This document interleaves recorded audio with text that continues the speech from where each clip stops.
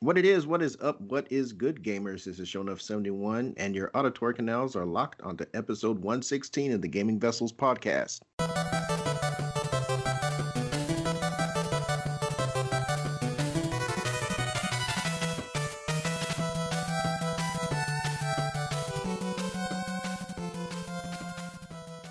And as usual, I'm not in the digital studio alone. Along with me, I got my partners in crime. First up, we got Dez, aka the Bay Area Terror, aka the High Res Hater, aka the Cat Daddy, aka Gamer Stepdaddy. What's going on, bro?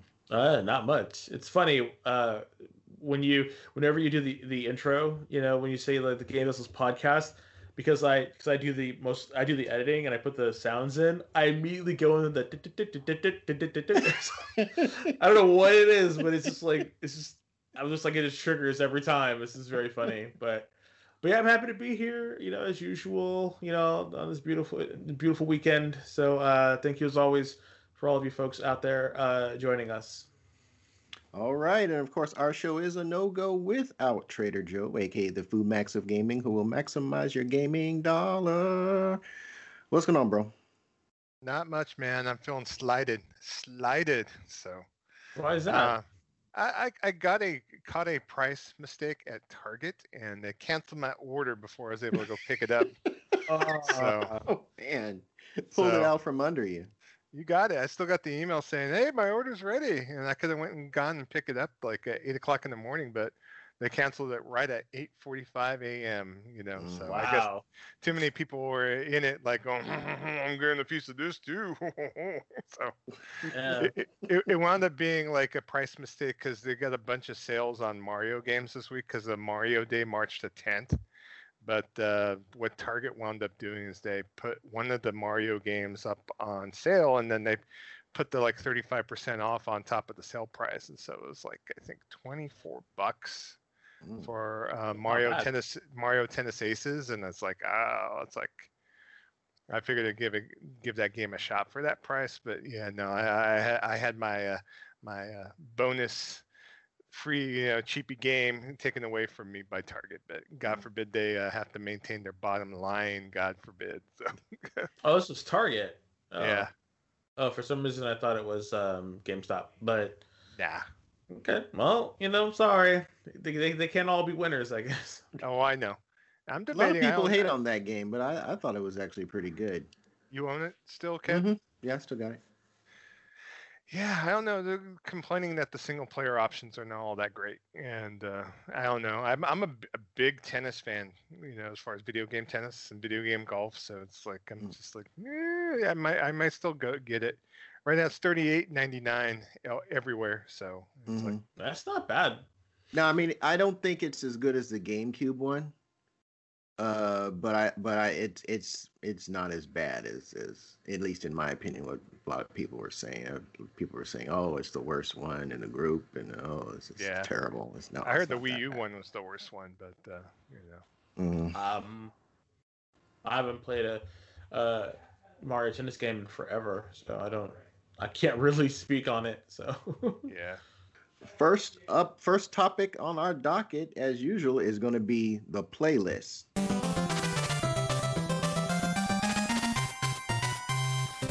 So, Des, you're up first, man. What you been playing? Okay, well, actually, I've been playing, I've been playing the Outriders demo a lot with you guys. Yeah, and of course.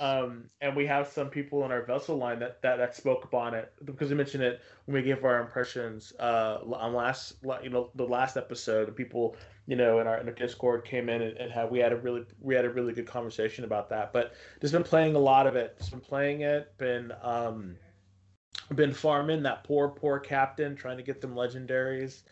I was the only one. Captain. I am tired of beating up that captain. Yeah, I am that poor guy, and I have not gotten anything yet from it, which is fine. Which is fine. I'm doing it mostly because it's it's fun and I enjoy hanging out with you guys.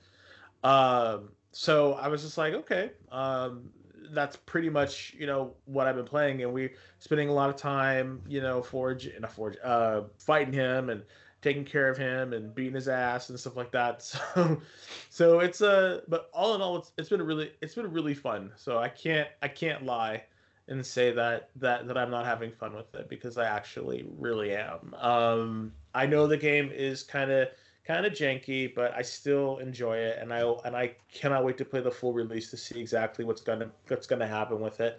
I do hope though, that because your characters carry over and you have a stash, my hope is that once they access the stash is account wide, like across all of your account, or all of your characters at least. That way you can kind of, even though you only have a cap, if you create a whole bunch of characters and cap them all out and then put everything into the stash for your main character, then you can have all that extra stuff. So that's my hope, is that you could do that. I mean, granted, you can't.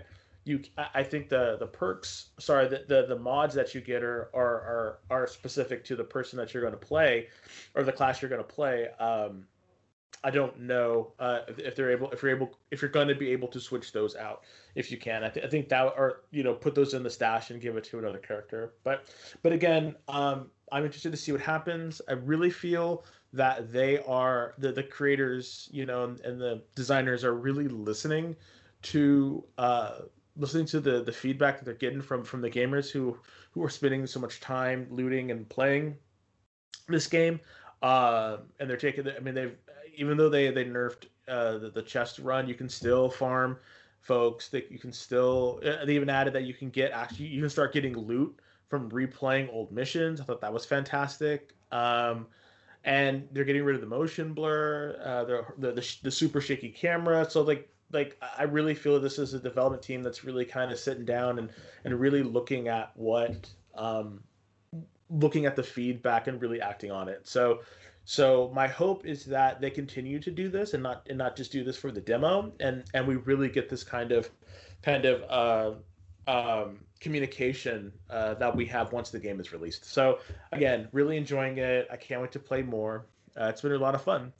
Also played some Borderlands 3 with Joe. That's been fun. Just kind of playing, seeing what's going on. I like Borderlands because it's just kind of, you put it on, you play it, you have a little fun, and you turn it off. It's nothing, it's not earth shattering or anything like that. It's just a fun little multiplayer game that you can play. And I'm enjoying it. I've been enjoying it. But the game that I've really been enjoying the most is Ghost of Tsushima. Again, I cannot heap enough praise on this game. If you have not played it, please do download it, buy it. It's a fantastic game. I cannot stop gushing over it. So please, please, please, pick it up. And the last game that I played with Joe, actually. I was down in the Fresno area, in the foothills, and Joe came up. Was there for my aunt's birthday. Joe came up, to where we were staying, and we played some Monster Hunter. So that was on our I keep wanting to say DS, but I know it's the Switch. So he brought in his Monster Hunter and the demo for Monster Hunter Rise, and we played it a couple times. It was a lot of fun. I'm still getting used to it. Say that again? It was my first time playing the game portably, actually. So yeah, because I'm like 98%, like I play on my TV. It's like yeah. I have no reason. So I had to take my glasses off because my eyesight's kind of bad. And, yeah, it was funny. It's like we're sitting in the room, and like he's laying, I'm laying on the bed, and he's sitting on the other bed, and he was like, "Ay, my eyes." And I'm like, "Well, you're getting old, buddy. Sorry." But it was fun. And then I also, he let me demo Foregone, which is another game, that pixel art game that came out last year, in the vein of Dead Cells, and I had some fun with it. I might have to pick it up on a sale or something, but it's on sale right now on Steam and also on PS4. It just came out on Steam this week, actually. So yeah, it's it was fun. I really enjoyed it. It's I know you. It's Metro. It is a Metroidvania. pseudo roguelite that you play, and it's a I don't know if it's a roguelite, but it's a Metroidvania. So John BT, if you're listening, which I hope you are, you probably are. This might be one that you're gonna want to get on the Switch and add to your collection. It was fun. Like I've really enjoyed. You know, you get a gun, you get a sword, and you can actually upgrade your. It's got a basic upgrade tree as well as upgrading the weapons that you use, and there's various different weapons that you can use, and various different guns that you can use.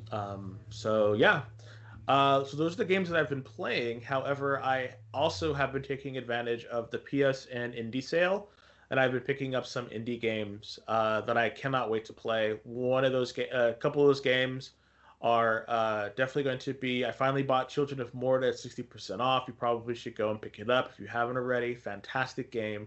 And I also got another game called Going Under, which is a hilarious beat 'em up in which you're a temp and you start off. You're basically a temp in this company, and then you have to go downstairs into the bowels of the company's building because there are trolls or goblins that have started attacking for some reason, and you, as an intern, you have to go down there and beat the crap out of them. It is the art style is very humorous. Everything's kind of rounded. And there's hardly anything that has spikes on it. And the color palette is pastels and stuff, but it's a fantastic beat 'em up. I played the demo and it is just so good, and I finally was able to pick it up on a sale.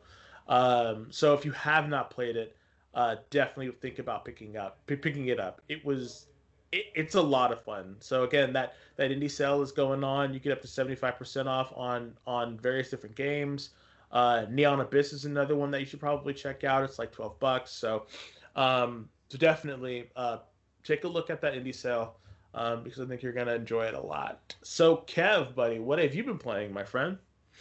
Oh, well, actually, similar to you guys, I've been playing the Outriders demo, and I'm having fun, but I think I'm backing off the grind because the rate drop for this demo for legendaries is just absolutely insane. It's abysmal.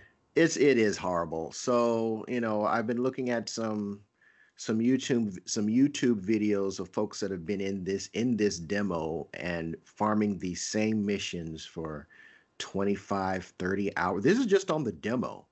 And they don't have all the legendaries, and I'm not that dude. I'm not that dude. I'm not going to farm a demo for 30, 40 hours just so I can have, maybe, a leg up on the game proper. I can't do that. I'm not going to do that. So You I figure the will still play legendaries it. that will drop will actually be better once the actual game. Well, they out. will, but I Yeah. think. But I was watching a couple of people. Well, I was watching people. This one guy, I think it's called Crazy Gaming. He's one of the guys that I watch, and he was saying the reason why he does it is two reasons. Number one, he loves farming stuff. Like he loves the gameplay. He loves farming. And number two, which I was like, okay, if you love farming, then that's great. But another thing what he said is he's the reason why he's doing it is because of the assortment of mods that you'll be able to get and to be used on your weapons in the full game. And so I was like, okay, so you're actually doing this to kind of build up those weapons because most likely all the legendaries that people are farming for right now are going to be broken down for their mods. And so for me, I'm like, well, if that's what you're doing, like I get it, but that seems just like a horrible waste of time, and only in my opinion, because I'm just like, yikes, because you could probably get the same thing on a different weapon or something. Like I would hope, but damn, But again, I think Joe's right. Like you're not gonna like the weapons that you're gonna get later on are completely different than the weapons are gonna outclass weapons you're getting now. So you're really just doing it to get an assortment of various different mods. So I'm like, okay. Yeah, I just can't be that dude playing this game for 30, 40 hours just be on a demo, not even the complete game. Yeah. That's a bit much. So then really the only other thing I've been doing is I've been learning a couple of new apps. I'm trying to design a logo for my little side thing I'm doing right now, and Gosh, I feel so old. I feel so old. I mean, learning these apps, and it's only two of them that I'm working with. I feel so old. I've been watching YouTube videos and training videos, and I understand it as I'm watching it, but when it's time to actually apply the learning, I'm thinking, okay, no, okay, I go to the layers and I can activate this and I bring in the background. Okay, how do I do that? It's just, I love the technology. I dig what's going on and what you can actually accomplish with just a freaking iPad nowadays. But the learning curve for old geezers like me is just you know, it's interesting, it's fun, so I'm still running away at that. And really, that's the only things I've been playing this week is beating my beating my head against a brick wall, learning a couple of apps on my iPad, and playing the Outriders demo. So I'm gonna pass the mic off to Joe. What you been playing, dude?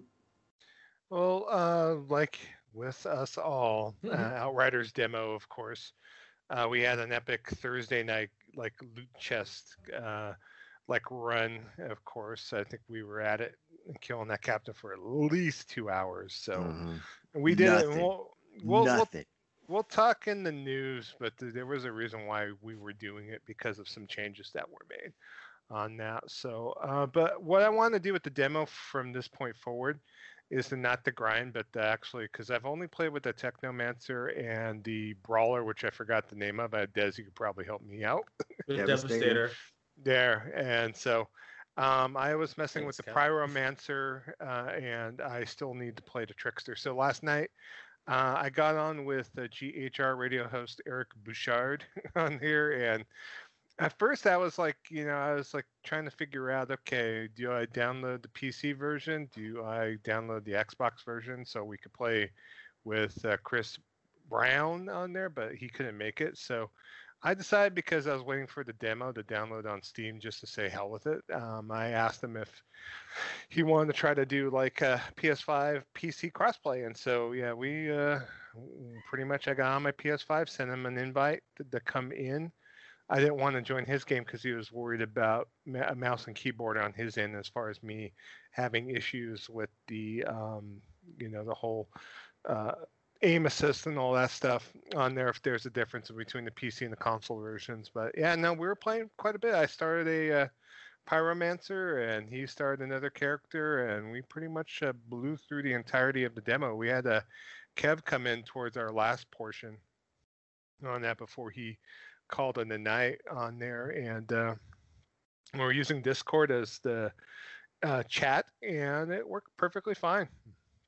I was really happy with it, and there was no any sort of quirks with it whatsoever. It worked perfectly fine as if he was on a PlayStation console. So I think this will be good for us, especially because I know, at least on our Discord community, there's a few PC main, peeps, including Will and Gerald specifically. So if they wanted to purchasing the game on PC, and if we play with Eric is purchased the game day one for PCs, so and it'll be good. Maybe we could get some multiplayer going on using the Discord channel on the Gaming Vessels Discord as being like the place to kind of get into some voice chat.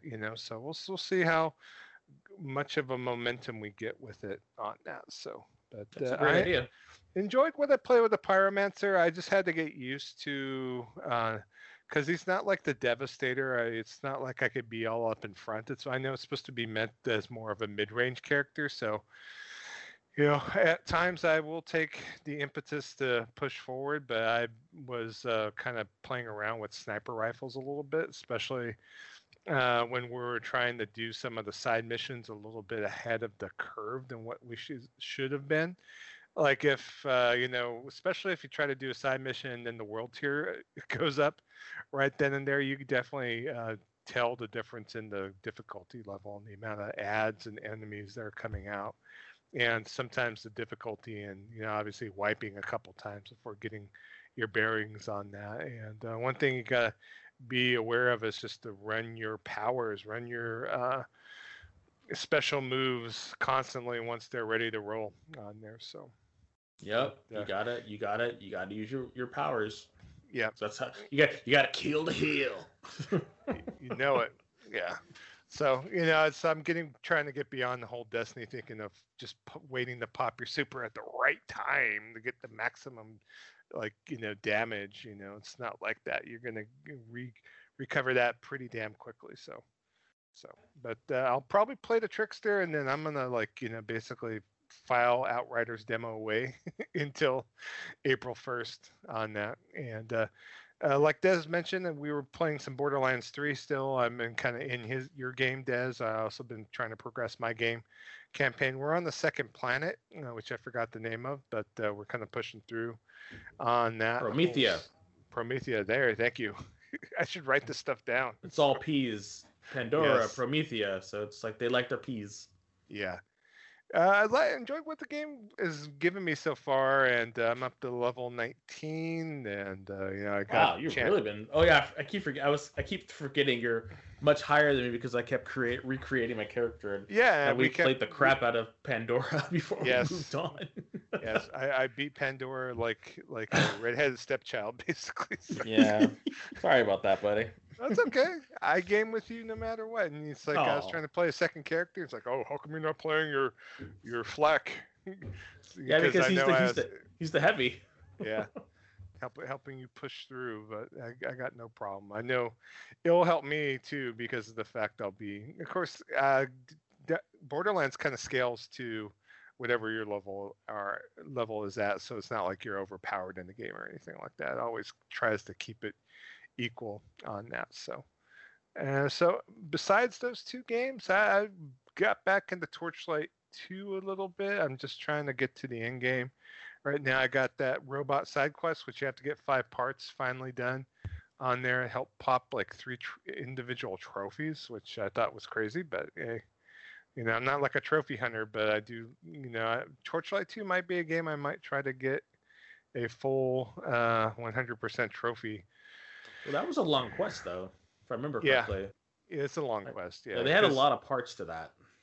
Yeah, you had to grab each part in each chapter or each main hub that you're in, and so I did have to look up where to find the last item on there because they kind of hit it to where I had to destroy a bunch of tree trunks on there. It's just kind of a little esoteric kind of thing. So. But I'm in the last portion of the game. I'm going through these mines and trying to get to the final boss on there. So I'll keep pushing through with that. And then the only other thing I've been playing besides Monster Hunter with you, Des, is I fired up some Namco Arcade Archives Dig Dug of all things. I just wanted something simple to play, and Dig Dug has some special meaning to me. It was back in the day. I remember seeing it. Me and my dad were on a trip to Southern California because he was working a side job and was picking up a car and driving it back from SoCal for a car dealer that I knew, a friend of his. And so I remember walking into this AM/PM and seeing Dig Dug for the first time on that trip.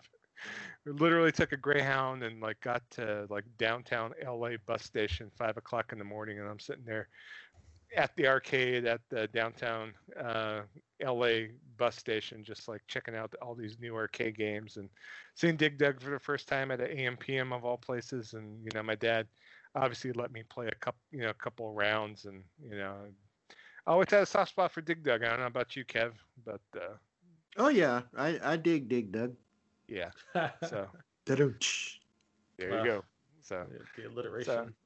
I know. So, yeah, that's all I've been playing, man. It's just we keep pushing on with this wonderful business on Outriders. So we'll definitely talk about more as we talk on the vessel line and also on the news. So, well, all right. So our next topic on the docket is going to be the main event.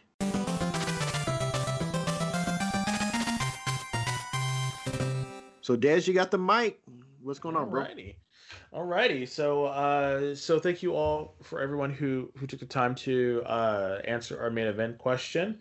So our question was after our discussion about the DualSense. This was last episode. Um, During the last show, we wanted to know your favorite controllers of all time. Well, are which controllers are your favorites? Which ones fit your hands like a glove? Let us know, and we will discuss it on our next podcast.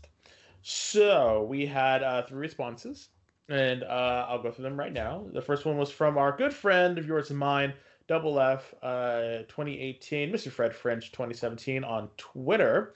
The Xbox 360 controller, it's just perfect. Great size, button layout was good, good weight. I think it's the best controller so far. Okay. Uh, John B. T, our good friend John, on Discord said, missed out on commenting on the controller question last time though. At Joe did mention I might mention this seriously. The Namco NegCon was amazing. Not only did it twist for analog steering, but the buttons were like half an inch tall and fully analog. Racing games were insane on this, and he posted a link to the wiki page for it. So if you're a part of the Discord, you can go in and click on that wiki, and you can see what he's talking about. Because I had no clue what he was talking about. So, Well, do you want me to articulate a little bit and talk about it and talk about the NegCon? let me get to this next one because there was only three this time. We can get to the next one, and then we can kind of give our own. You can speak upon what people have said.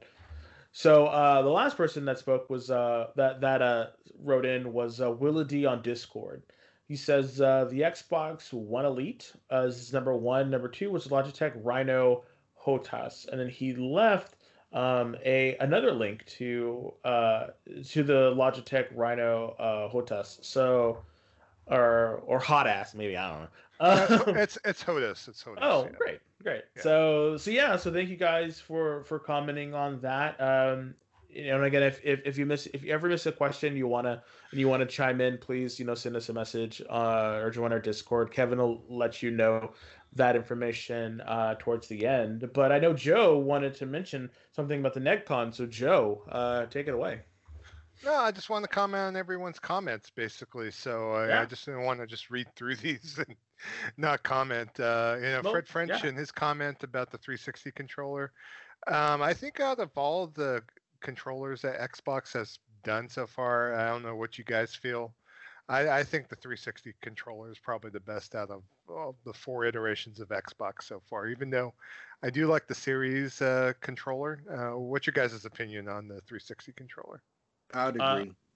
Yeah, I have to agree. It's definitely better than the Xbox One controller. I haven't tried the Xbox Series X controller, but the 360 is definitely better than the Xbox One controller. I could not stand those little trigger buttons. Giant. It was a really big. It was a really big controller too. So it was large. It was a large controller. Are you talking about Kevin's talking about the Xbox One, like the system that came out? The Xbox. Oh, sorry, I'm talking about the original Xbox with those big black men. No. Oh no, I never played Actually, I like the Duke. I like the 360 better than the although the Series S the Type S controller they had for the original Xbox was also kind of dope too, but I prefer the 360 controller over all of the iterations of Xbox that I've used thus far. Yes, that 360 controller is great. Now, the one Xbox controller that I didn't really like was the original Xbox controller. I thought it was just a little too big. That big black, round. Yeah, it's the Duke. They call it the Duke. Yeah.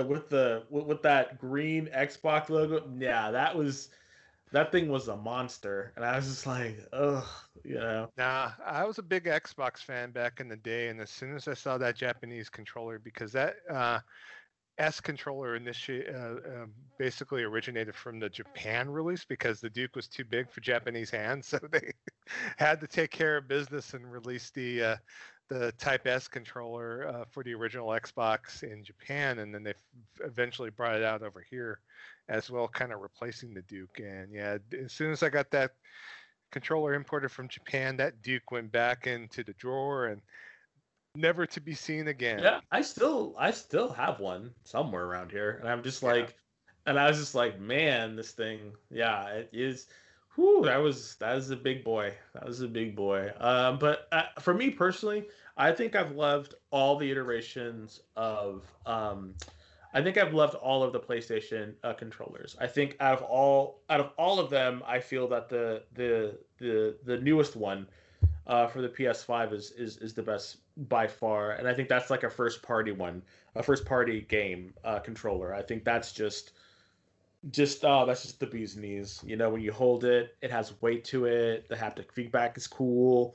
But as far as a first party controller, I just think the PlayStation 5 is the best, and then I don't really buy too many third party controllers. I don't know why, but I just don't.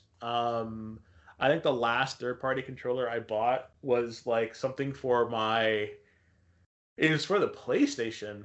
Like so many years ago, it had like a turbo button or something. That was the first one. No, sorry. I bought one for my PS4. I bought the Hori controller, and played the crap out of it, and then I had to bury it, not literally, because of it succumbed to a really bad drift. It was drifting to the right like crazy. Are you talking about that Mars controller you bought? Sorry, the Mars Hori controller. Yeah, no, it's not a Hori controller. That's from Brook. Sorry, it's a Brooks. You're right. It's a Brooks controller. Sorry, my mistake. That's okay. I'm just trying to I get make it. Sure. Yeah. But that was the one that I really loved it. I really loved that controller, and I played it.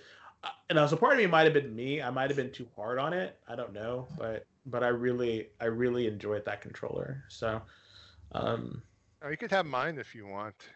I like the PS5 one, and that's the one. I have my one PS5 that came in the box, and that's the one that I play the most right now. So I'm really enjoying it. Now about this Namco NegCon, I had never seen a controller with like that weird analog, twist knob thing. So I own one. I never could get used to it. I know John loved his. We were roommates at one point, and I know from him using it that it was just great because the buttons on the pad, like you said, they were actually analog buttons. They weren't digital buttons. So it's like you could actually hold them into throttle and use your brake and use your acceleration on racing games. And the crazy thing is that after a while I was watching him play, and it's like instead of using the digital pad and or an analog stick to move the vehicle, you'd actually just very slightly like turn the controller a bit, and basically, and it almost got where you had really precise steering on it with the controller. I don't know if you ever messed with this, Kev, at all. I think this never did.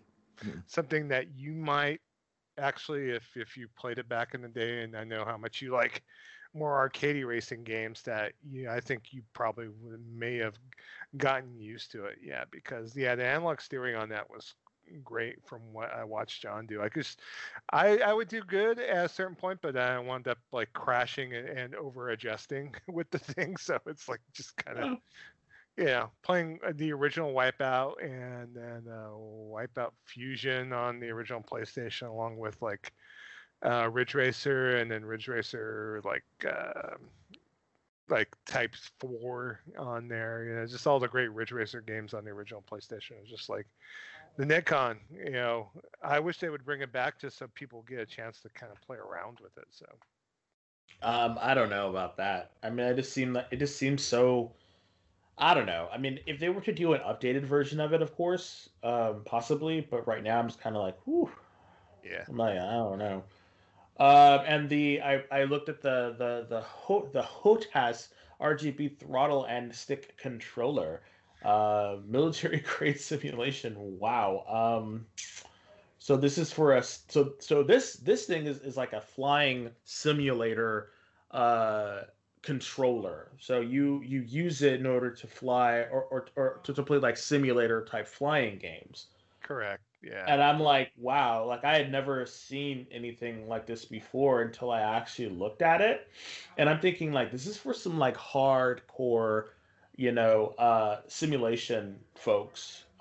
So, you know, wow, like big props to you, Willie D, because I'm just like that seems like some next level, ish right there. So I'm just like, wow. They got some HOTAS type style. I know I have a Thrustmaster HOTAS controller that Thrustmaster brought out for Ace Combat on there. So I mean, there are more like I think that was only like 60, $70, but typically they Still though. cost between like $2 to $3, and to me it's like Well, I I don't know about mean, you. I don't know about you, Kev, but I'm not that much into flight where I'm gonna be spending it. But I appreciate the fact that it's out there for people that want to do hell this. yeah. So Yeah, I've never used well, I tried a flight stick once and it was years ago. Oh yeah, same Uh thing. Damon had one for I think one of the X-Men versus TIE Fighter games. So and X-Men, I love it. yeah, so I tried I Excellent. was like, nah. Well, it was I, just I just look at it and it's just there's just so much to do, but I guess it's just I mean it's no different than it's literally no different than having like a driving wheel with like a pedal, anything and like a shift gear or something like that for driving games. It's just another thing that really sells and builds the immersion. So yeah, I mean yeah, like it sounds cool to me. So for me, at least, my favorite controller of all time, as far as old school controllers, I would say between the Genesis 6-button and the Sega Saturn Japanese 6-button, not the US Saturn pad, but the one they eventually brought out here from Japan on there. I thought the D-pad was just like wonderful, and those 3 smaller buttons on the top and the ABC on the bottom, I think was just like divine on there. So, and that just made the Saturn just like it was like the whipped cream and cherry on top for that business. So on that. So I don't know how you feel, Kev, about the Saturn controller, but you know which one I'm referencing, right? yeah, the S type. Yeah. Yeah, I liked it too. Well, the Saturn. Well, that was the soft spot in my heart for the Saturn for all the great 2D games that it had on it. So yeah, I definitely had a Type S. I had a couple of Type S. I had a white one and a black one. Uh, Regretfully, that all that stuff is no longer with me, but I'm not bitter. But another but yeah, another another yeah. chunky controller with the Saturn It, controller. the They're the so- the Type S was just great. It felt good in the hand. And it was awesome for 2D fighters and 2D action games. Um, I know for me, okay, there's a couple I'm going to mention. Number one of my favorite, just it's a controller and a peripheral both, and it's the Turbo Wheel for ColecoVision. And it only really had one purpose. There were a couple other games that I remember coming out for ColecoVision that utilized the wheel. One was this uh, Destruction. It was Destruction. I think it was called Destruction Derby, and you were this land roving spacecraft, or you landed in a spacecraft, and you were this lunar buggy. It was a top down game, and you use the wheel to steer, and you had to collect these crystals and shoot these other alien mechanized spiders that were trying to take you out, and you had to fill your main ship with enough crystals to repair it so it could go and take off, and then repeat the process. But the reason I had the Turbo Wheel was for the ColecoVision version of Turbo, which I absolutely loved. And really, I mean, and I think there was a Dukes of Hazzard game, that I never had. But yeah, that Turbo Wheel was just.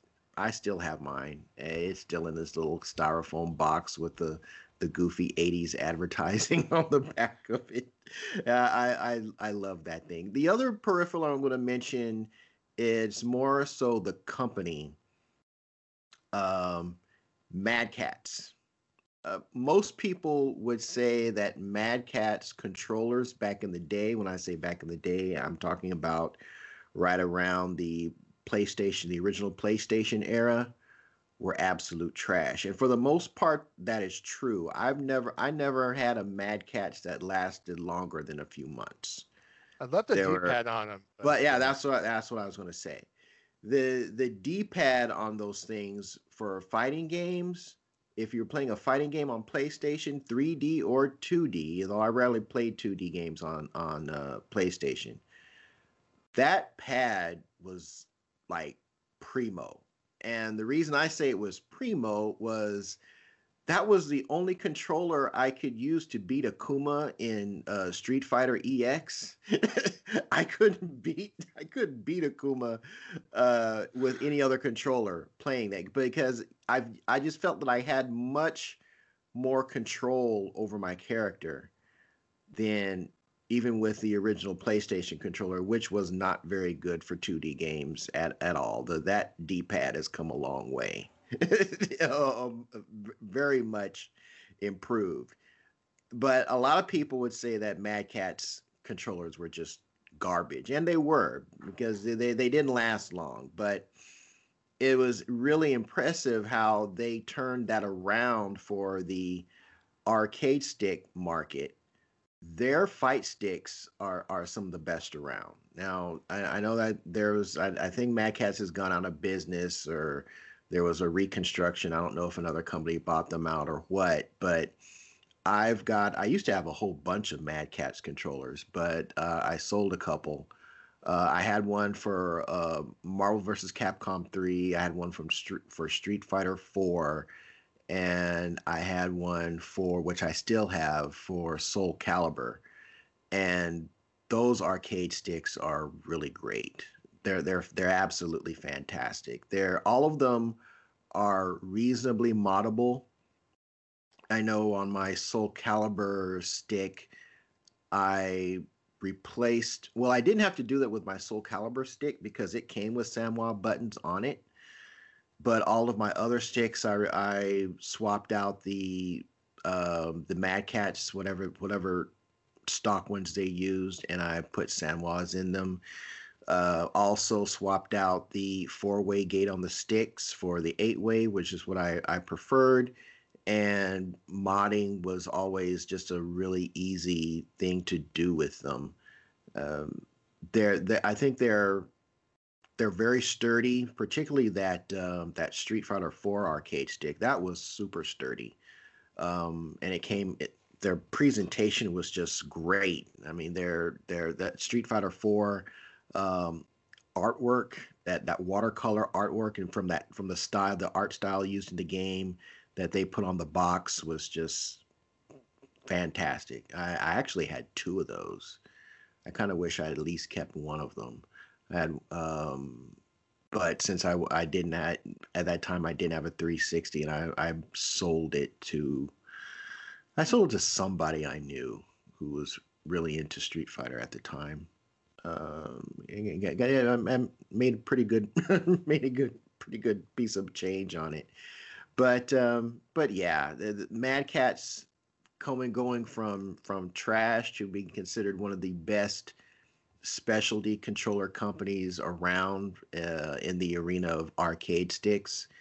I think that was a real kind of like a great story about how a company turned itself around and became kind of like the industry standard at the time for controllers. Specialized, yes, but I think they really turned themselves around at that time. Well, excellent. So again, mine, PS5 controller, my favorite so far. So I'm gonna throw an honorable mention. I totally forgot until right now, but I used to love me some 3DS Circle Pad Pro. You remember that dock I used to use to play Monster Hunter a lot with the second digital Oh, pad? yeah, Yeah. yeah. That was pretty fun, actually. I remember playing. I had one of those too. I still have it. Didn't they Yeah, call that the Frankenstick?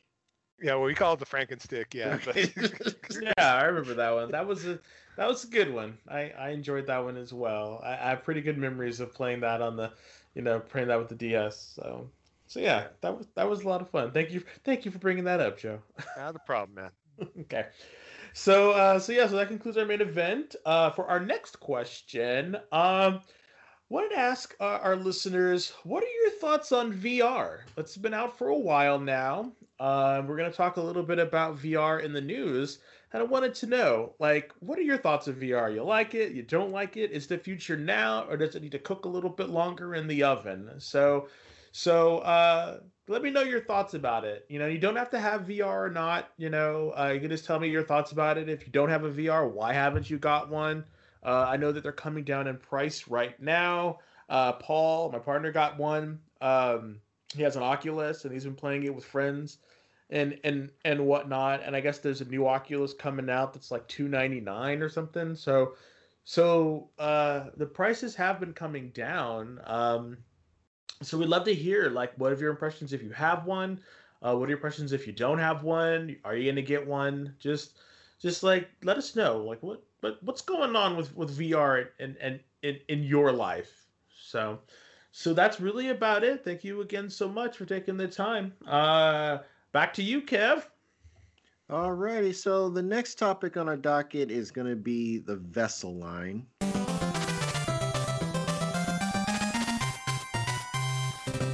And basically, what we were thinking about doing is just kind of bringing some of the Discord back and forth to the show and just trying to share some of that for our listeners who may not be a part of the Discord, and hopefully maybe be an encouragement for our listeners to maybe be a part of the shenanigans that go on our Discord server. It's all great. We have great discussions, great commentary back and forth around all kinds of different gaming topics. So the first subject in our vessel line is going to be Outriders impressions. And first on deck is going to be Will D. And he made a Discord comment.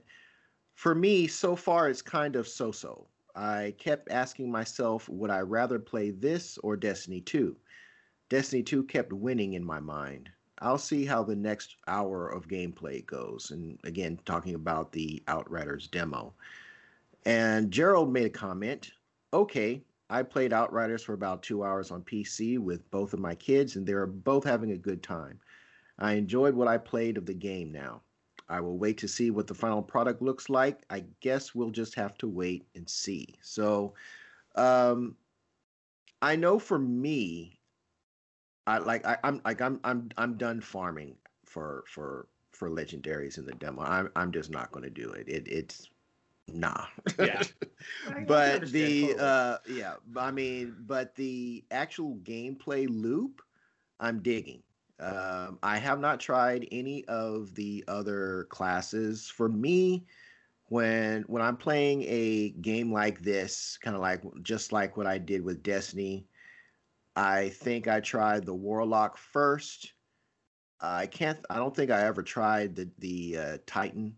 What was it? Was that what it called? The Titan? Yeah, the Titan. Yeah, Okay, Titan I never. and, Hunter and Warlock. Yeah, I never tried the Titan, but when I started working with the Hunter, I said this is my class, and I never went back to playing any other classes. And with me, the first class I played was Trickster. I said, okay, I found my class. I don't even need to worry about anything else. This Trickster is just what I'm going to be playing for the duration of the time that I play this game. Now, does it make sense that I don't try any of the classes? Could I be missing out on a class that I might like better? Sure.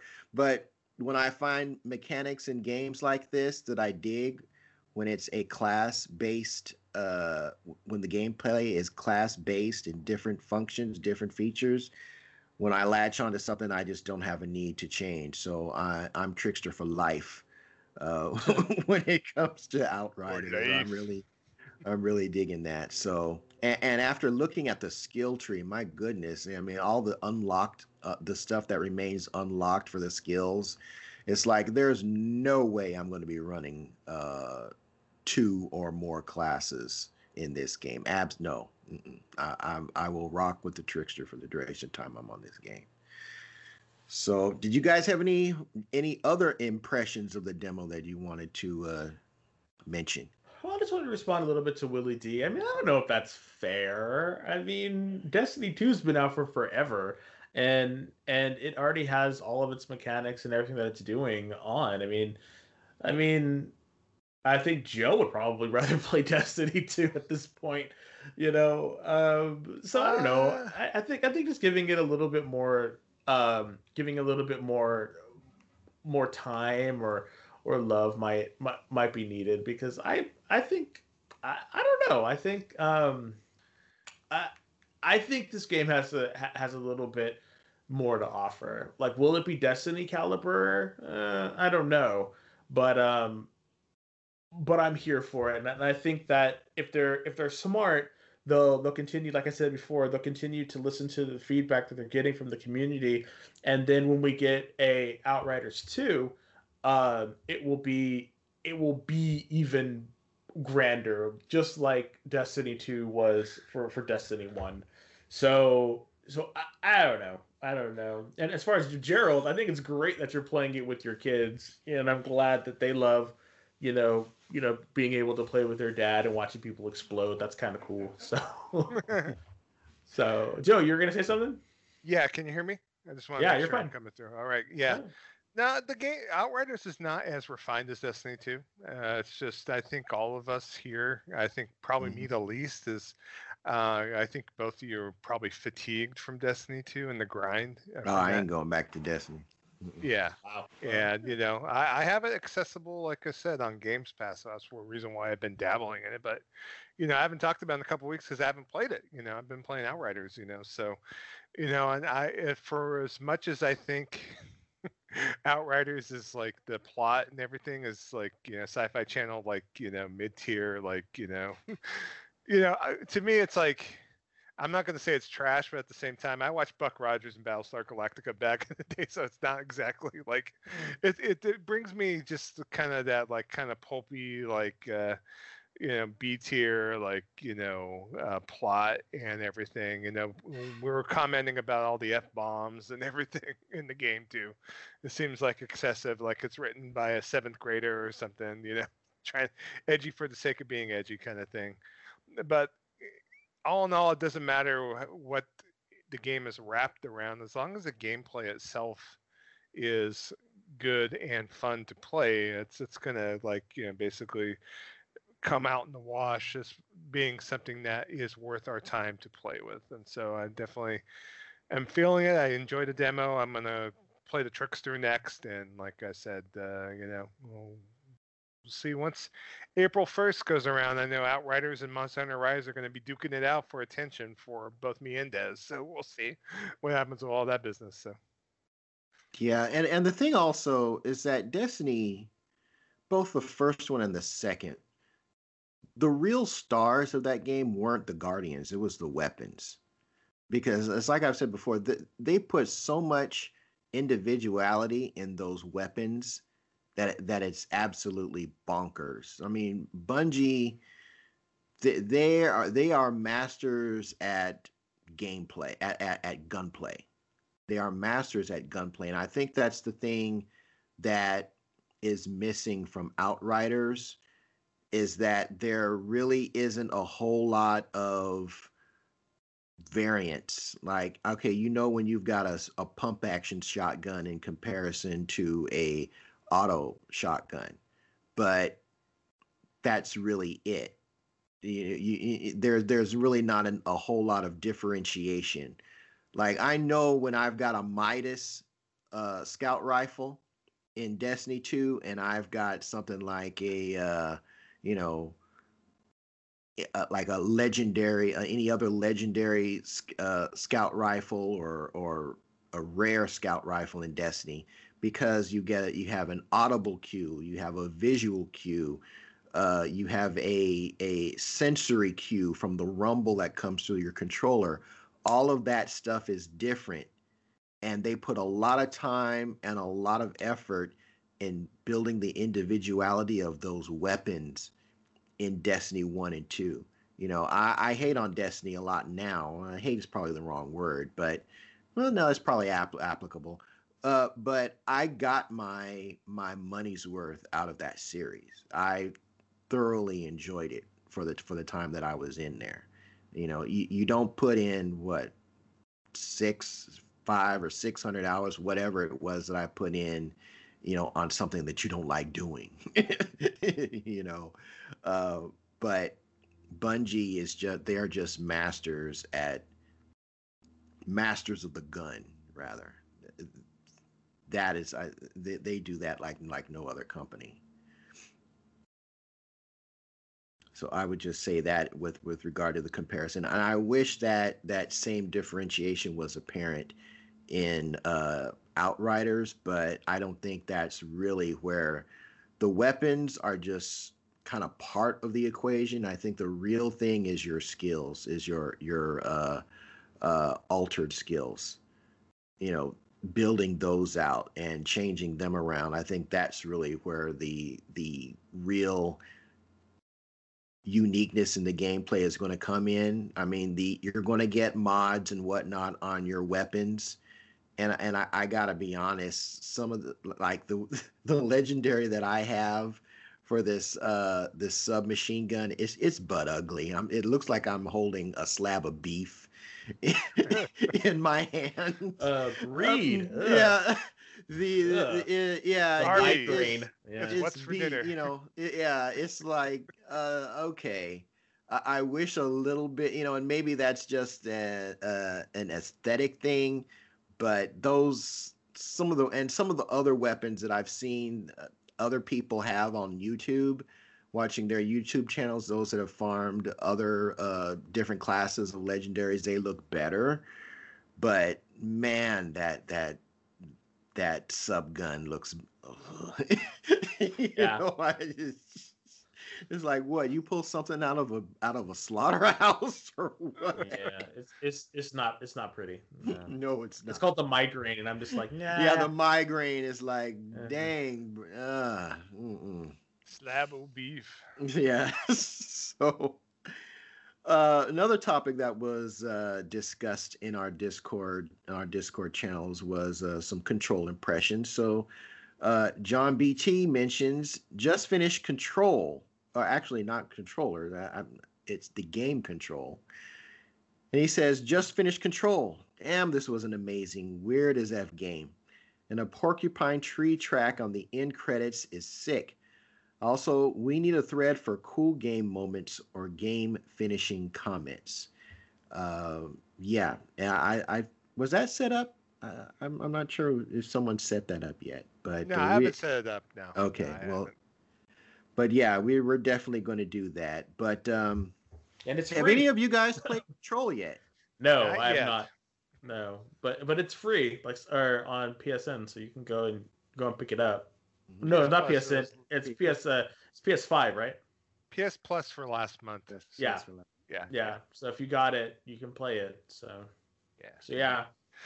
There's some further discussion which I linked to, but talking about the other stuff from Remedy on there. I know a lot of their prior back catalog stuff like Quantum Break and Alan Wake are all on Xbox platforms, unfortunately. So I know John was looking to see about checking some of their back catalog out. I mean, you probably have to dip into like the first couple Max Paynes to really be able to go ahead and because that was Remedy as well on there. But you know, it sucks that a lot of the stuff's on Xbox for someone like John, because he's, you know, strictly on PlayStation and Switch right now.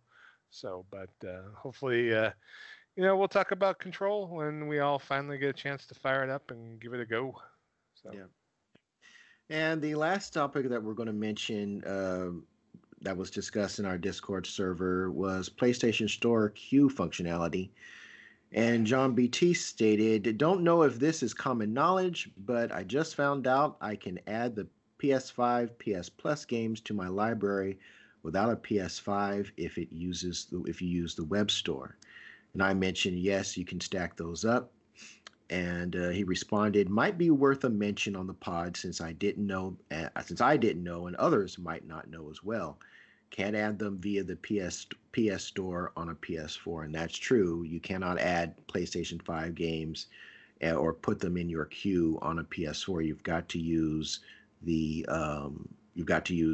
either the mobile or the computer, the web. Use the web link, the web portal, and do it that way. So if you don't, even though you may not have a PS5, and there's a lot of people still struggling to get these new consoles, for sure, don't miss out on your PlayStation Plus PS5 specific or PS5 improved games. Just grab them and stick them in your queue, and you'll be able to access those once you get the console. So for sure, you don't want to mention that. Oh, and we had one more subject. I didn't scroll far enough. Didn't scroll far enough on the notes. There was a cyberpunk discussion, and Will D mentioned his impressions. Speaking of which, I'm actually having a good time with Cyberpunk. It has bugs, but it's actually running really well on my PC. Hopefully, the console side of the house gets fixed soon. Pushing Cyberpunk onto last-gen console hardware was such a mistake. I wonder how much the investors played into that one. Probably 100% agree. Probably a lot. We're talking a lot of there's a lot of money on those tables. A lot of last-gen consoles are out there, and that's money on the table that you're walking away from.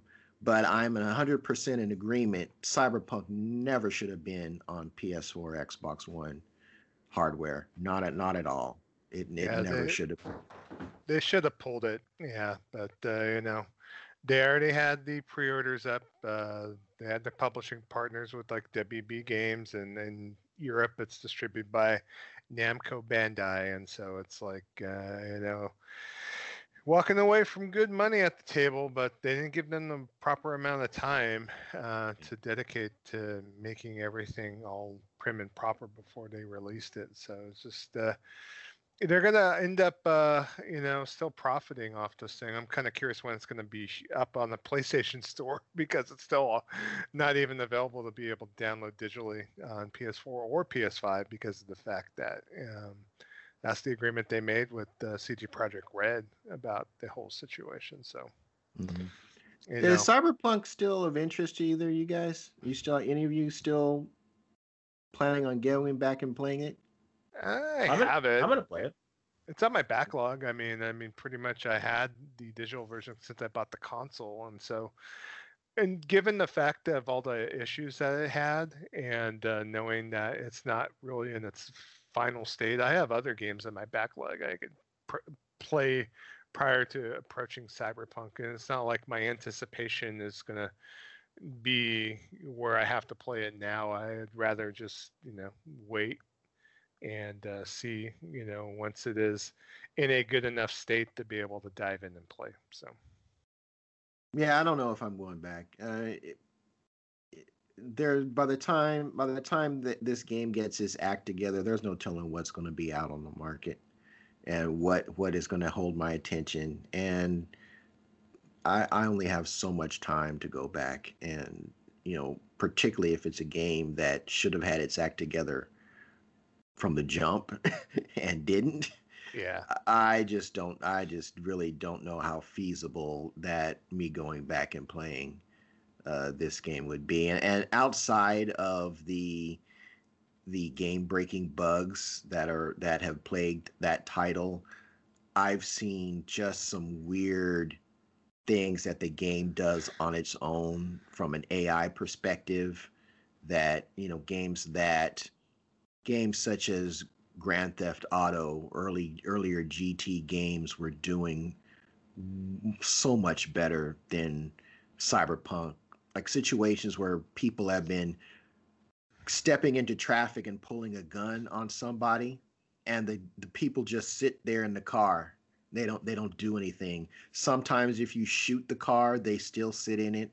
Other times they may get out and then they'll stand around for a little bit and then they'll start taking off and running. Just really weird AI going on in that game. So I don't even know if I'm going to go back and mess with it. There's some more work that there was definitely some more work that should have been put into that game just outside of the bugs issue. I've gotten some amusement listening to other podcasts as impressions, like Captain Mike M talking about Jig Street every week. Just his adventures in Jig Street. Yeah, and it's something that, I think he got enough gameplay out of it. Captain Mike M did, to where he beat the game, and I don't know if he's going back to it, but I think there's probably something to enjoy there. I just want to make sure that it's in a better state before I decide to go and try to play it. Who knows, Des? Maybe they'll have a third-party, third-person camera patch. No, I mean at this point, get it on Joe, PC and it'll be a mod. You leave it on PC. It probably will, but at this point, once they put in their first, what is it? Their first, whatchamacallit? What's it called? DLC? Their first, not DLC. Their first upgrade where they talk about where they change everything and address a lot of the upgrade.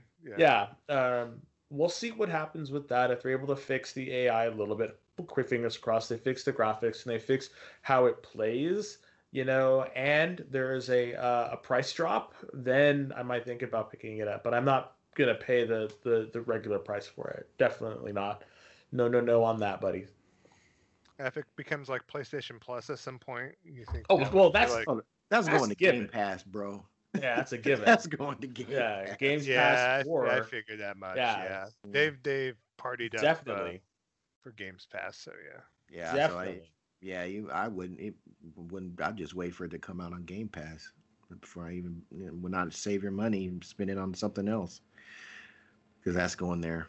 But yeah, so big shout out to those people, to some of our regulars who participate in our Discord server. We definitely appreciate the back and forth that goes on there as we're trying to build a community over there on our Discord channel. So shout out to you guys for taking part in that.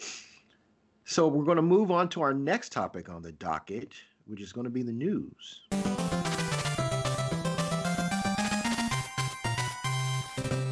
So Trader Joe, you got the mic. What's going on, bro? Okay, we'll start off talking about since we talked about a troubled game in Cyberpunk 2077, we'll talk about another game that is been seen better days, but hopefully is gonna be better soon, and that's gonna be Marvel's Avengers. So Marvel's Avengers, they announced on March the 4th, showing improvements for the next-gen versions of the game. It's going to be out on March 18th on there, so you're going to be able to upgrade to newer versions free of charge. Of course, you're going to get faster load times, higher resolution textures. We'll also include environmental destruction effects with all characters, and they're also going to support cross-gen multiplayer as well, so you can play with people from prior iterations of the game, the PS4 or Xbox One versions on that. So, and they're talking about all these graphical upgrades, and the game's going to run at 60 frames a second. I don't know if it's going to run in full 4K, but basically it's coming on there. So, and another thing about Marvel's Avengers, which has gotten kind of a spirited response to, is that they're going to make a change with the XP system once this update comes out. And so they felt that people were leveling up too fast, and so they're going to make it harder to level up beyond level 25, so that players won't progress. Yeah, it's 25. Huh. Okay. So yeah, that CP progression will start to slow down a little once you hit level 25, and so that this will be the fact that players won't progress too quickly, and new players will have more time to adjust and not feel like they're being overwhelmed with too many rewards. Okay, so they're slowing it down for you on there. And also they're going to tweak the cosmetic rewards on here. And so instead of just getting all cosmetics through RNG, they want players to be able to work towards getting particular rewards as well. So random cosmetic drops has been temporarily disabled in preparation for that change. So they only want you to grind a little bit more. They want you to grind for the cosmetics as well, not just getting them in random drops. So we'll have to see once this update does come out. But they felt like, I guess, the leveling mechanics felt too easy and a little unbalanced. They said they felt like it was like a straight line, and to me, I almost, for me, I want to eventually play this game because I haven't. We were so stoked about it when it first came out. I know, Des, you dived into this, and I don't know how far you got. Pretty far. I'm pretty sure that people online have said they enjoyed it for getting to the end of the campaign, but that's it. And I've seen a lot of people talking about it. Just seems like you're just fighting robots over and over and over and over, and there's no a lot of like villains that you could fight. There doesn't seem like a lot of epicness to the campaign, and it just seems like, okay, you level up and you fight more powerful robots versus getting anything of worth on here. And especially with the cosmetics and the better higher ranked gear that you get, that really it doesn't really make too much of a difference. That's what they were kind of bagging on the game about. And I'm going to kind of kick it over to you, Des, and get your impressions of what you played of the game so far, and if you think this level XP thing that they're going to slow the leveling down and put the more grind into this thing, it's just like, eesh. So. I think this is absolutely wrong, and it's very silly that they've done this, and I think they're trying to prolong the game because they do not want. And I was watching, I watched Pretty Good Gaming on YouTube, and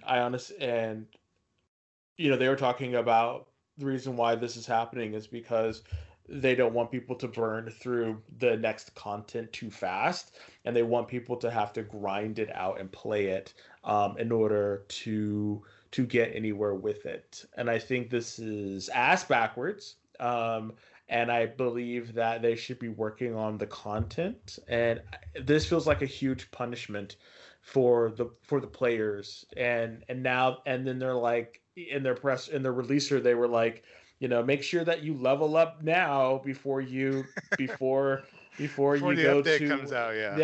Make sure you level up now, that way you can be ready for when Hawkeye drops and face the Mastro. And I'm like, no. So this just even more proves that they just do not know what they're doing. They have no idea what to do with this game. They expected so much more for it, and I just I'm really at a loss for words because this is how you try to prolong your game, by making people grind more. Like, what? I don't know. It just seems very counterintuitive,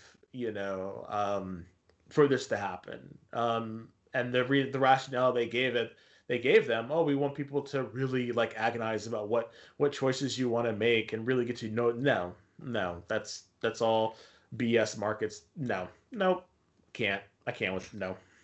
Not going back to it then. I'm probably not going to go back to it unless they roll this. I don't know what I'm going to do at this point with Joe with that game. I was so I played for quite a while, and I heard the same thing you did, that the actual campaign to play is actually not that bad, but it's kind of short. And once you are literally done with the campaign, there is nothing else to do. So maybe that's why they're making people want to grind more, because if you can beat everything and get everything through the initial playthrough, then there's no reason to play more. So maybe that's why they're doing it. But maybe, yeah. I just don't understand, and I'm really saddened by that because I really wanted to like this game. I played the crap out of the demo when it came out. We got the the Steelbook edition and everything, and it's just, I don't know. I don't know. I don't really know how they're gonna save this game, or even if they want to. I mean, I'm glad that a new content is coming out, but most likely this content's only going to be like 5 hours worth of stuff, and what you get for it doesn't seem like it's going to be worth anything. And it's just sad though, because I wanted to meet and play Hank Pym, Ant-Man. I wanted to have them grow this Marvel world, but not how they're doing it now. No. So Any interest in this game, Kev? Or are you still like, Nope. Mm-mm. No, this seemed like a bad implementation for this type of game to begin with. I think it would have been better if there was just a linear story.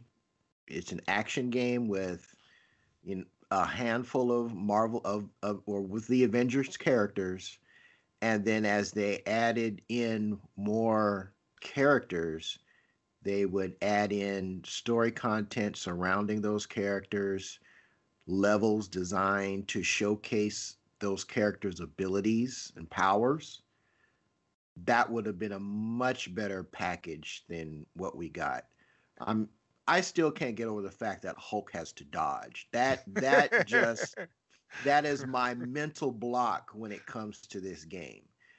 It makes no freaking sense. You're talking about the Hulk. Hulk don't dodge nothing. He plows through it, you know. And I gotta dodge these little human-sized idiots in these mech suits because Hulk dodge. Hulk can't get hit. No, give me a break. I mean, it was just they tried to homogenize the characters to fit them all onto the same play field, and it's just crappy gameplay that just resulted from that, in my opinion. They should have just not have gassed this thing up with the games as a service and just created, Yeah. have the Hulk levels play like Ultimate Destruction. There's your there you go. blueprint right there. Exactly. And all the subsequent like crappy Sega branded like Marvel games have come out like Captain America and Iron Man, so on and so forth. They should have just found a way that you could play like levels with different characters and just made a beginning, middle, and an end, and maybe tried to sell you on some DLC story missions afterwards. It's a comic book game, for God's sake. I mean, There's your hook, the crossover. Yeah. Your DLC characters are crossover episodes. Yep. Crossing over from Avengers. Oh man, check out this new idea, this Iron Man crossover, this War Machine crossover, and just do it that way. I don't know. I'm still gonna probably give it a go at some point. I don't know if I'm gonna lure Des into my gameplay or not, but I mean, dude, if you play it, I probably will end up playing a couple rounds with you, but I just don't want to give it that much more of my time. That's the problem. Yeah, for sure. Yeah. That's the thing. It's just like I have other games that I would like to play. For sure. I'm not gonna like kick Outriders to the curb to play Avengers. I hate to say it, so. And I don't hate to say it at all. Yeah. $12 at GameStop, $8 at Best Buy. That's prognosis for Avengers. Probably that's what the current trade-in value is right now. So how much is it? $12 at GameStop, $8 at Best Buy. So wow, $7.99 too much. Oh, as far as them giving you $8 for as far as I'm concerned, that's I might buy it for a penny.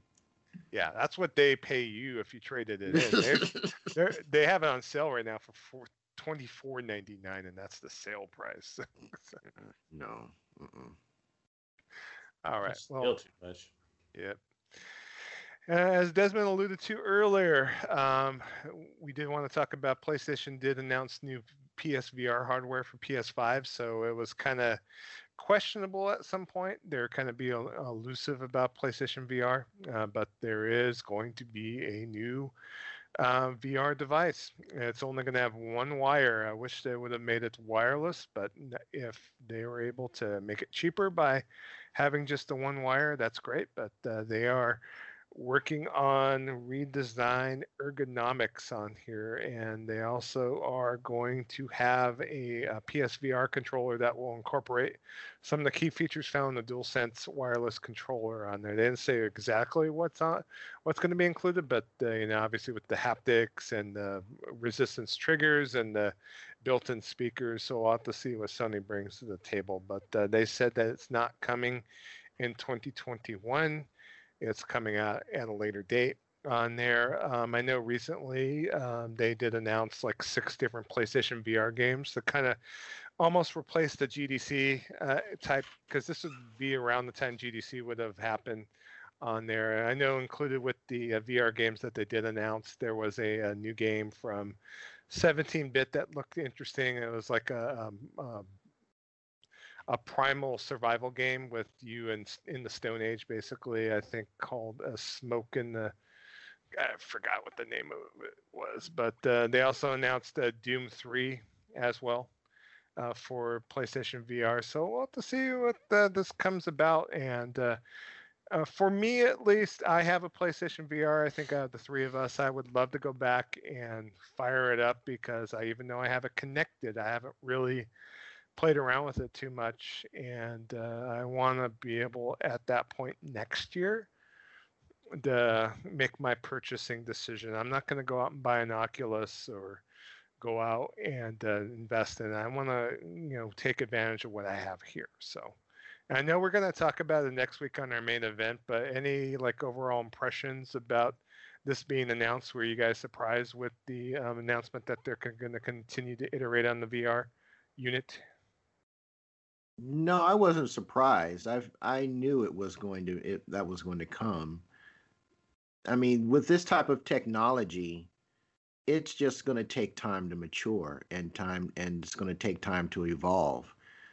I was hoping for a truly wireless headset. Now, again, I can't use VR at all because of my eye condition, but I was hoping it would be completely wireless. But if they've got to bring in one wire to keep the price down, then that's great. Hopefully, they can further implement designed, an engineering design that will shrink those goggles down even further. And to me, I really can't see this technology being fully implemented until these things are the size of a pair of glasses and cost anywhere from $200 to $300. And truly wireless. I think that's when you'll see greater implementation of it, and that we are a number of generations from that size. I mean, Google Glass, it was a serious step, but I mean, heck, them things were, I forget how much they were, but they were hella expensive. So. Yeah, the game I was trying to reference earlier is called Song in the Smoke, but I was kind of impressed by what I saw of it. So, yeah, Kev, if this next version of PSVR is a lot more nimble as far as the size of it and whatnot, you think it's something you at least demo it out to try it, or it's like no, I can't. That's the thing. My eyes have to process my blind as a bat prescription, and then process what's going on in this VR and through these VR glasses. And my condition it's just not going to allow for that. Doesn't matter if it's PSVR, doesn't matter if it's Oculus, doesn't matter what it is. Gotcha. It's just not going to work because I've tried a couple of different things. Not the only headset I've used is VR, but there was a thing like back in the day at Disneyland there was like this Captain EO thing where they put a headset on you and it was kind of like VR. I almost puked. My whenever I'm in that situation, it just causes migraines and I get motion sickness and I'm ready to throw up. So yeah, I know. I remember I did go with you to check out, I think, Battlezone at Best Buy when they were demoing the PSVR, but can't remember. I think you did have some reaction to it, I believe. I remember. No, that was the PlayStation Experience where we tried where I demoed the VR. Oh, okay. Yeah, I didn't go to the Best Buy demo sessions. All right, good deal. Well, we'll talk more about VR next week when we talk about our main event on there. So. And get your overall ideas on this too, Des, on here. I don't know how VR friendly you are because of the fact that Paul's going all in on his Oculus, but we'll talk about that more next week. So, all right, next thing I want to talk about, and I alluded to at the beginning of the show, the Outriders demo. So, as you know, People Can Fly did react. They had quite a few funny Twitter responses to like the farming getting nerfed I know I shared that with you yesterday, Desmond, on there. So funny that they're being comical about it and interacting with their community a little bit. But they said over 2 million people did download the demo in just 1 week, and they have a patch coming out. The patch actually was released on Friday, yesterday on March the 5th on there, and basically what they did is they made some gameplay changes on here. So they toned down some captain mobs.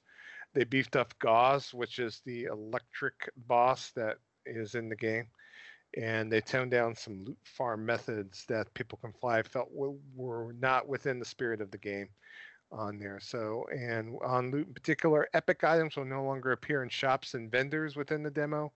Chests will no longer drop on legendary items, and side quest rewards on repeat runs will now have a chance to drop legendary items. So you can do the side quest rewards like we were doing last night, repeating the same side quest and possibly getting some legendary items from that. So no rinsing and repeating captains like we were doing prior on that. Mm-mm. So, Them but captains are getting beat up. yeah, they got left, right, backwards, and forwards on there. But they're listening to people out there too. They talked about implementing a thing about the motion blur, and that's going to be in a update in the next couple days, because the motion blur was kind of crazy a bit. Some people have bagged or talked about as far as the shaky cam and some of the cutscenes that they were getting dizzy from it. Then they made a comment stating that that's due to the fact that they think that, especially if you're playing in 60 frames a second, that will resolve it. But they said they're going to try to get the shaky cam at least a little bit better in the main game once it does come out as well. Have you guys had any issues with the shaky cam during some of the cutscenes at all? Yeah, you can't see it. Yeah, in the original, when you're like landing on the planet, it's like I don't know. It's just really hard to see what's going on. I mean, for the most part, I'm pretty okay with certain movements in in the game and in the cutscene. I can kind of like just not worry about it. But yeah, it's pretty noticeable in some of the, especially at the beginning of the game. So if they can just tone it down just a little bit or just a lot, that'd be great. So yeah, they're gonna work on that. If you're listening.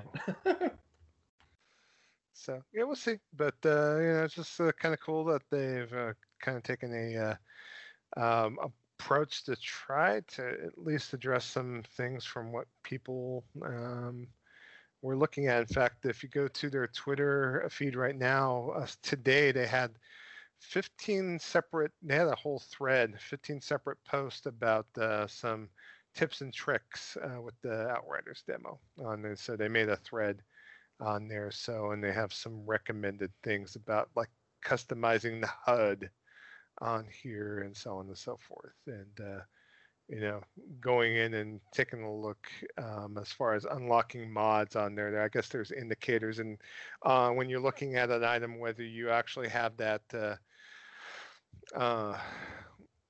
already unlocked the mod for crafting on there. So, and then you're able to tell by looking at the icon if you need to if you do break it down, if you're going to have that capability added to your library of mods, basically. So it's definitely, I would follow Outriders on Twitter and definitely check out their social media accounts if you're interested in the game. So, but I think we talked about this game enough. I just want to kind of mention the changes that they did make on that. So, All right. And there was a little event that happened this past week. New Game Plus Expo happened on Thursday. And one of the games that was announced during this all-day Twitch stream is Inti Creates has announced their newest game in the Blaster Master Zero series. So Blaster Master Zero 3 was announced. This has been announced as being the quote-unquote final game in the Blaster Master Zero series on that. So,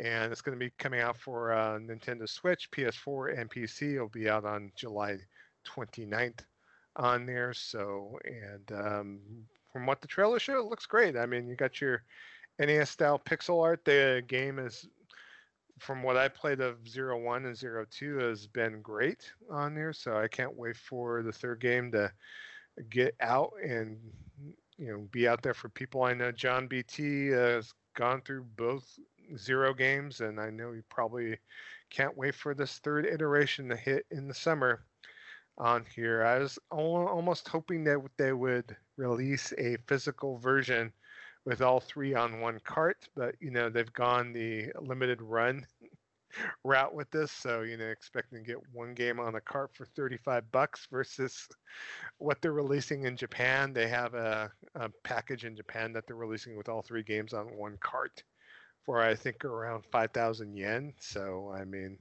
hopefully they get a more wider release for people out there that want to play these games that can maybe obtain these games physically, but digital wise, you can pick them up for cheap. They're like around I think $7.49 or $9.99 each on sale right now. So, any thoughts, you guys, on Blaster Master 03 being announced? I'm sure you'll end up getting it at some point. I missed out on playing. Well, I didn't miss out. I just never got around to playing any of the original Blaster Master on NES.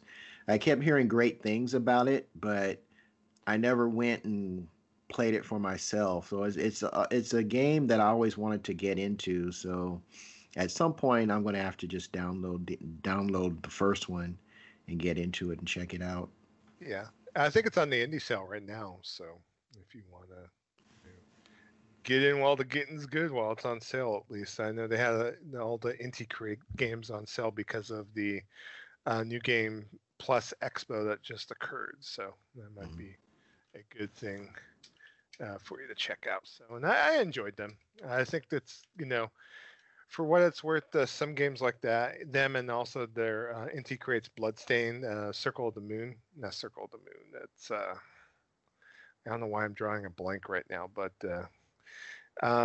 Bloodstain, they had 2 different versions. They have Ritual of the Night, I think, which is the main game, and then they had the other Bloodstain games for like in the more 8-bit style on there. So those are good games as well.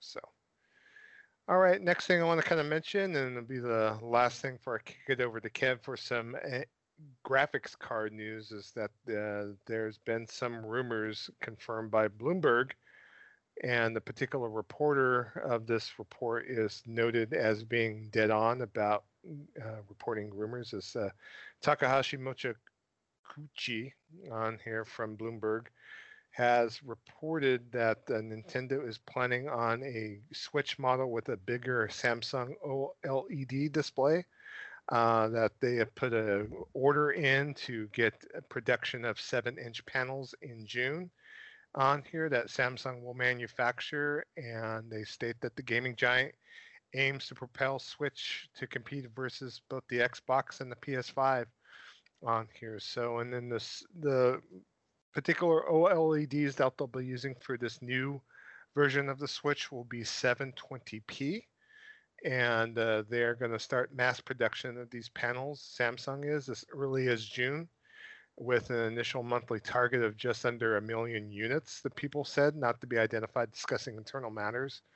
And the displays are slated for shipment to assemblers around July on there. So, and then because of the manufacturing of these panels, basically it puts that the new Switch model will be ready to be released towards the end of the year on that. So we'll have to see what's rumored, but supposedly I was going through and taking a look at some hubbub on Resetera and a few other places on the web, and one developer was commenting that he was surprised that this didn't get out sooner because of the fact that the dev units for the newer Switch has already been making their way in the development community already on here. And so what they talked about too is that they're going to try to do with this particular model of the Switch is that it's going to come with 4K ultra high definition graphics when you dock it on your TV on there. So I guess there's going to be some implementation of DLSS technology on the NVIDIA side of the fence that will help get a lot of these games up to snuff on there. And I am super stoked for this because one thing I always said about the Switch on this show is that I just felt it's just like it's last gen technology. I just feel like I'd rather game on my TV with a PlayStation or Xbox versus playing on the Switch, even though I know I love what Nintendo brings to the table on there. But my third party titles, no, no, no. So, what's you guys' impressions of a HD Switch making its way to the market? It's about time. I hope it's real, and I cannot wait. So bring it. Let's do this. Come on. It's great, but I'm gonna have to see some games that require that kind of horsepower. Now, I will say that after playing Age of Calamity, there needs to be more horsepower when moving large numbers of objects around the screen, because that game does chug when things get busy. So I can definitely see where the additional horsepower is going to come into play, but Nintendo games have never really had a graphic style that require a whole lot of power in the GPU. They just really haven't. I mean, their games have looked fantastic as far as I'm concerned. So I'm really going to be interested in seeing what their first party is going to offer that is going to justify a Switch Pro. My guess is that would have to be something like Metroid. It would have to be something, something along those lines. It's just going to be revamped graphically and just make you say, "Oh man, I gotta get this Switch Pro," because their other games just really don't have that. They look good, they look great, and they play great, but they just don't have that. Oh man, this looks good, but it really should be on a system, like a PlayStation 4 or an Xbox One, let alone with the current generation that's out. So I'm going to be interested to see how they utilize that additional performance. I kind of think, in my opinion, it's going to be where I'm really curious to see if they're going to release only like Switch Pro games exclusive to the Switch Pro. I think you're going to see a lot of cross-gen games at the beginning on here, and so it's just like granted, if I'm playing Breath of the Wild 2, you think I'll be wanting to play on the Switch or the Switch Pro? I'd probably wanting to play on the Switch Pro, so, and especially if Monster Hunter Rise gets a boost out of it, I think it's just a no-brainer, for me at least. So on there, I know probably for you out in the community that are Switch fans, I mean, you'd probably be in there day one, but whether it's just going to be iterative or if it's going to actually bring like a next generation to the Switch and bring something else to the table, I'm really curious to see, other than, obviously having the 4K docked and whatnot. I'm kind of curious what other, improvements they're going to be, and hopefully they improve the Joy-Cons or come up with a better, design for them for this next system as well on here. I think, Joy-Cons for what they are, I mean, I don't ever use the Joy-Cons separately from the system. It's like, and I'm not wanting any waggle in my games. So I don't know how you feel about it, Des, but I'm ready for it. I need it. I don't know what's gonna happen. I'm being very optimistic about it. One thing that I am slightly annoyed is why we just didn't have that. Hey, little girl, why we just didn't have this sooner? Yeah, sure. is the main thing. But I think that's just one of those things that is just gonna have to haunt us for a while. So, but yeah, I'm ready. I'm ready for it. Good deal. Nintendo, if you hurry up. have any thoughts out there, let us know. We will talk about on our Vessel line next week. And Kev, did you want to mention your little news story or that you want to talk about NVIDIA real quick? Yeah, so real quickly, NVIDIA has announced that they are going to has made it official that they're going to be launching cryptocurrency mining focused GPUs that don't have you won't be able to display a picture from them. And even though their CFO has stated that he didn't think that the crypto mining is part of the reason for the shortages, which is absolute bullcrap. If, if anybody's been following this, it's like, come on, bro. Between the bots and the miners, can't nobody get a hold of these cards. It's like, really, really. Um, if it wasn't the case, then you wouldn't be making these mining focused cards. It's weird how companies try to play this word game in their press announcements and releases. When we're going to tell you that the sky is purple when everybody knows it's blue. But okay, whatever. But they're coming out with these. Crypto mining focused cards, and there's also talk of them sending updates to the GPUs that are on the market now that are going to limit the effectiveness of mining cryptocurrency. And there's also talk that future iterations of their current cards are going to have crypto, like, basically make it not worth your time to try to mine with them. So they're going to try and make it inefficient, I guess, in a way not to piss off all the miners that bought all those multiple cards to mine, but try to get them to buy mining focused cards. So they're trying to get they're trying to get money from all sides, and future iterations of their current generation of cards will just not be effective at all for cryptocurrency mining. So I think that's a good thing overall. I think it's something that they should have done from the jump, because crypto mining has been a thing. Like I said before, the 20 series cards were a pain in the butt to get. Some, it depending on when you can get a hold of them, you might be hard pressed trying to get a 2080, still in some places. But they've known that this crypto thing has been going on, has been problematic, and these mining focused cards should have been hitting the market day and date with the regular GPUs. And I think if that would have been the case, and they would have been up front and say, look, if you're going to be mining with these products, you're going to want to stay away from the gaming focused cards because it's not going to be worth your time.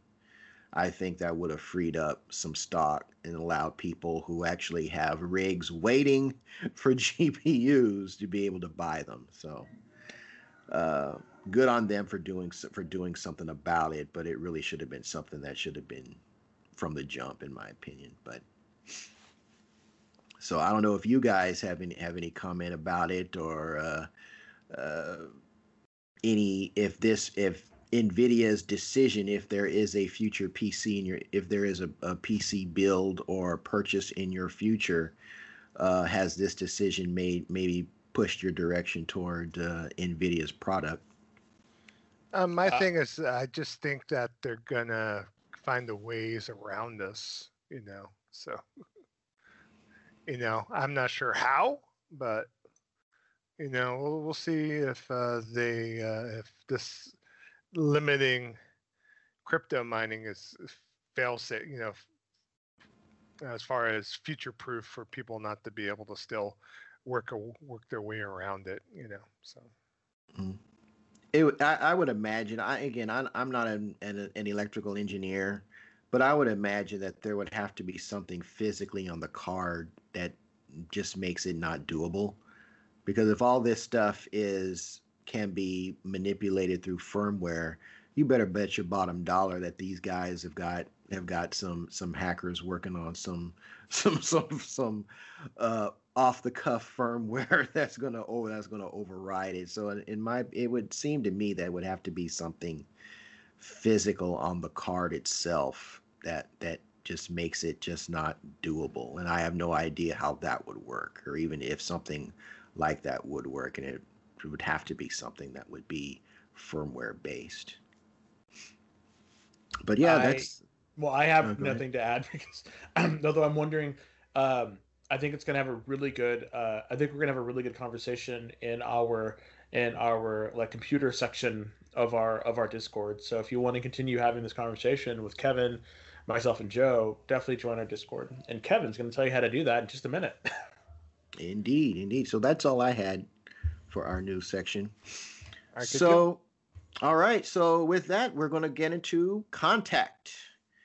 You can reach our show at gamingvessels@gmail.com, and that's the email you're going to want to use if you would like to, if you've heard something on the show that you had a comment about, or if you would like to actually be on the show and get your opinions on gaming out to our listeners, you're going to want to send an email to gamingvessels@gmail.com. Individually, we have our Twitter page at Gaming Vessels on Twitter. Individually, we have our own social media accounts on Twitter. I can be found at Shonuff71. That's SHONUFF, the number 71.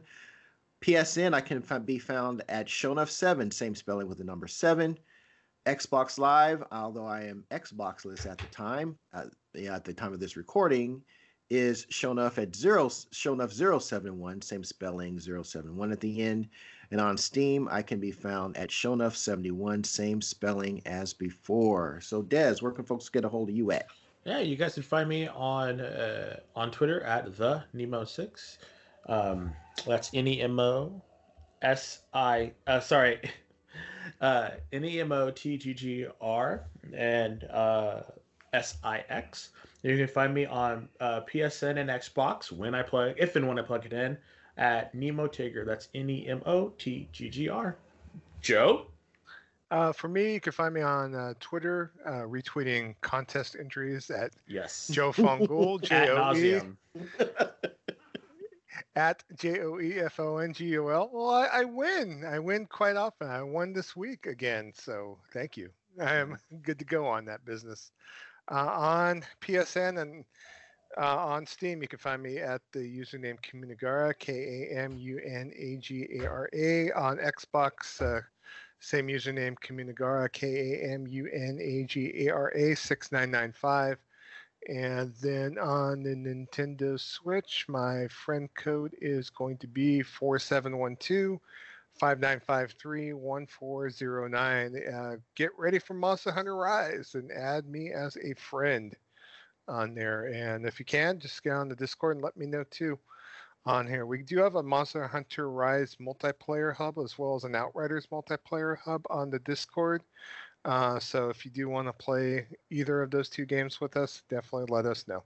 So, indeed, indeed. And don't forget to follow us on Spotify and switch on notifications to get informed of new episodes released as soon as they come out. So with that is going to bring episode 116 to a close. Again, special shout out to everyone who participates on our Discord.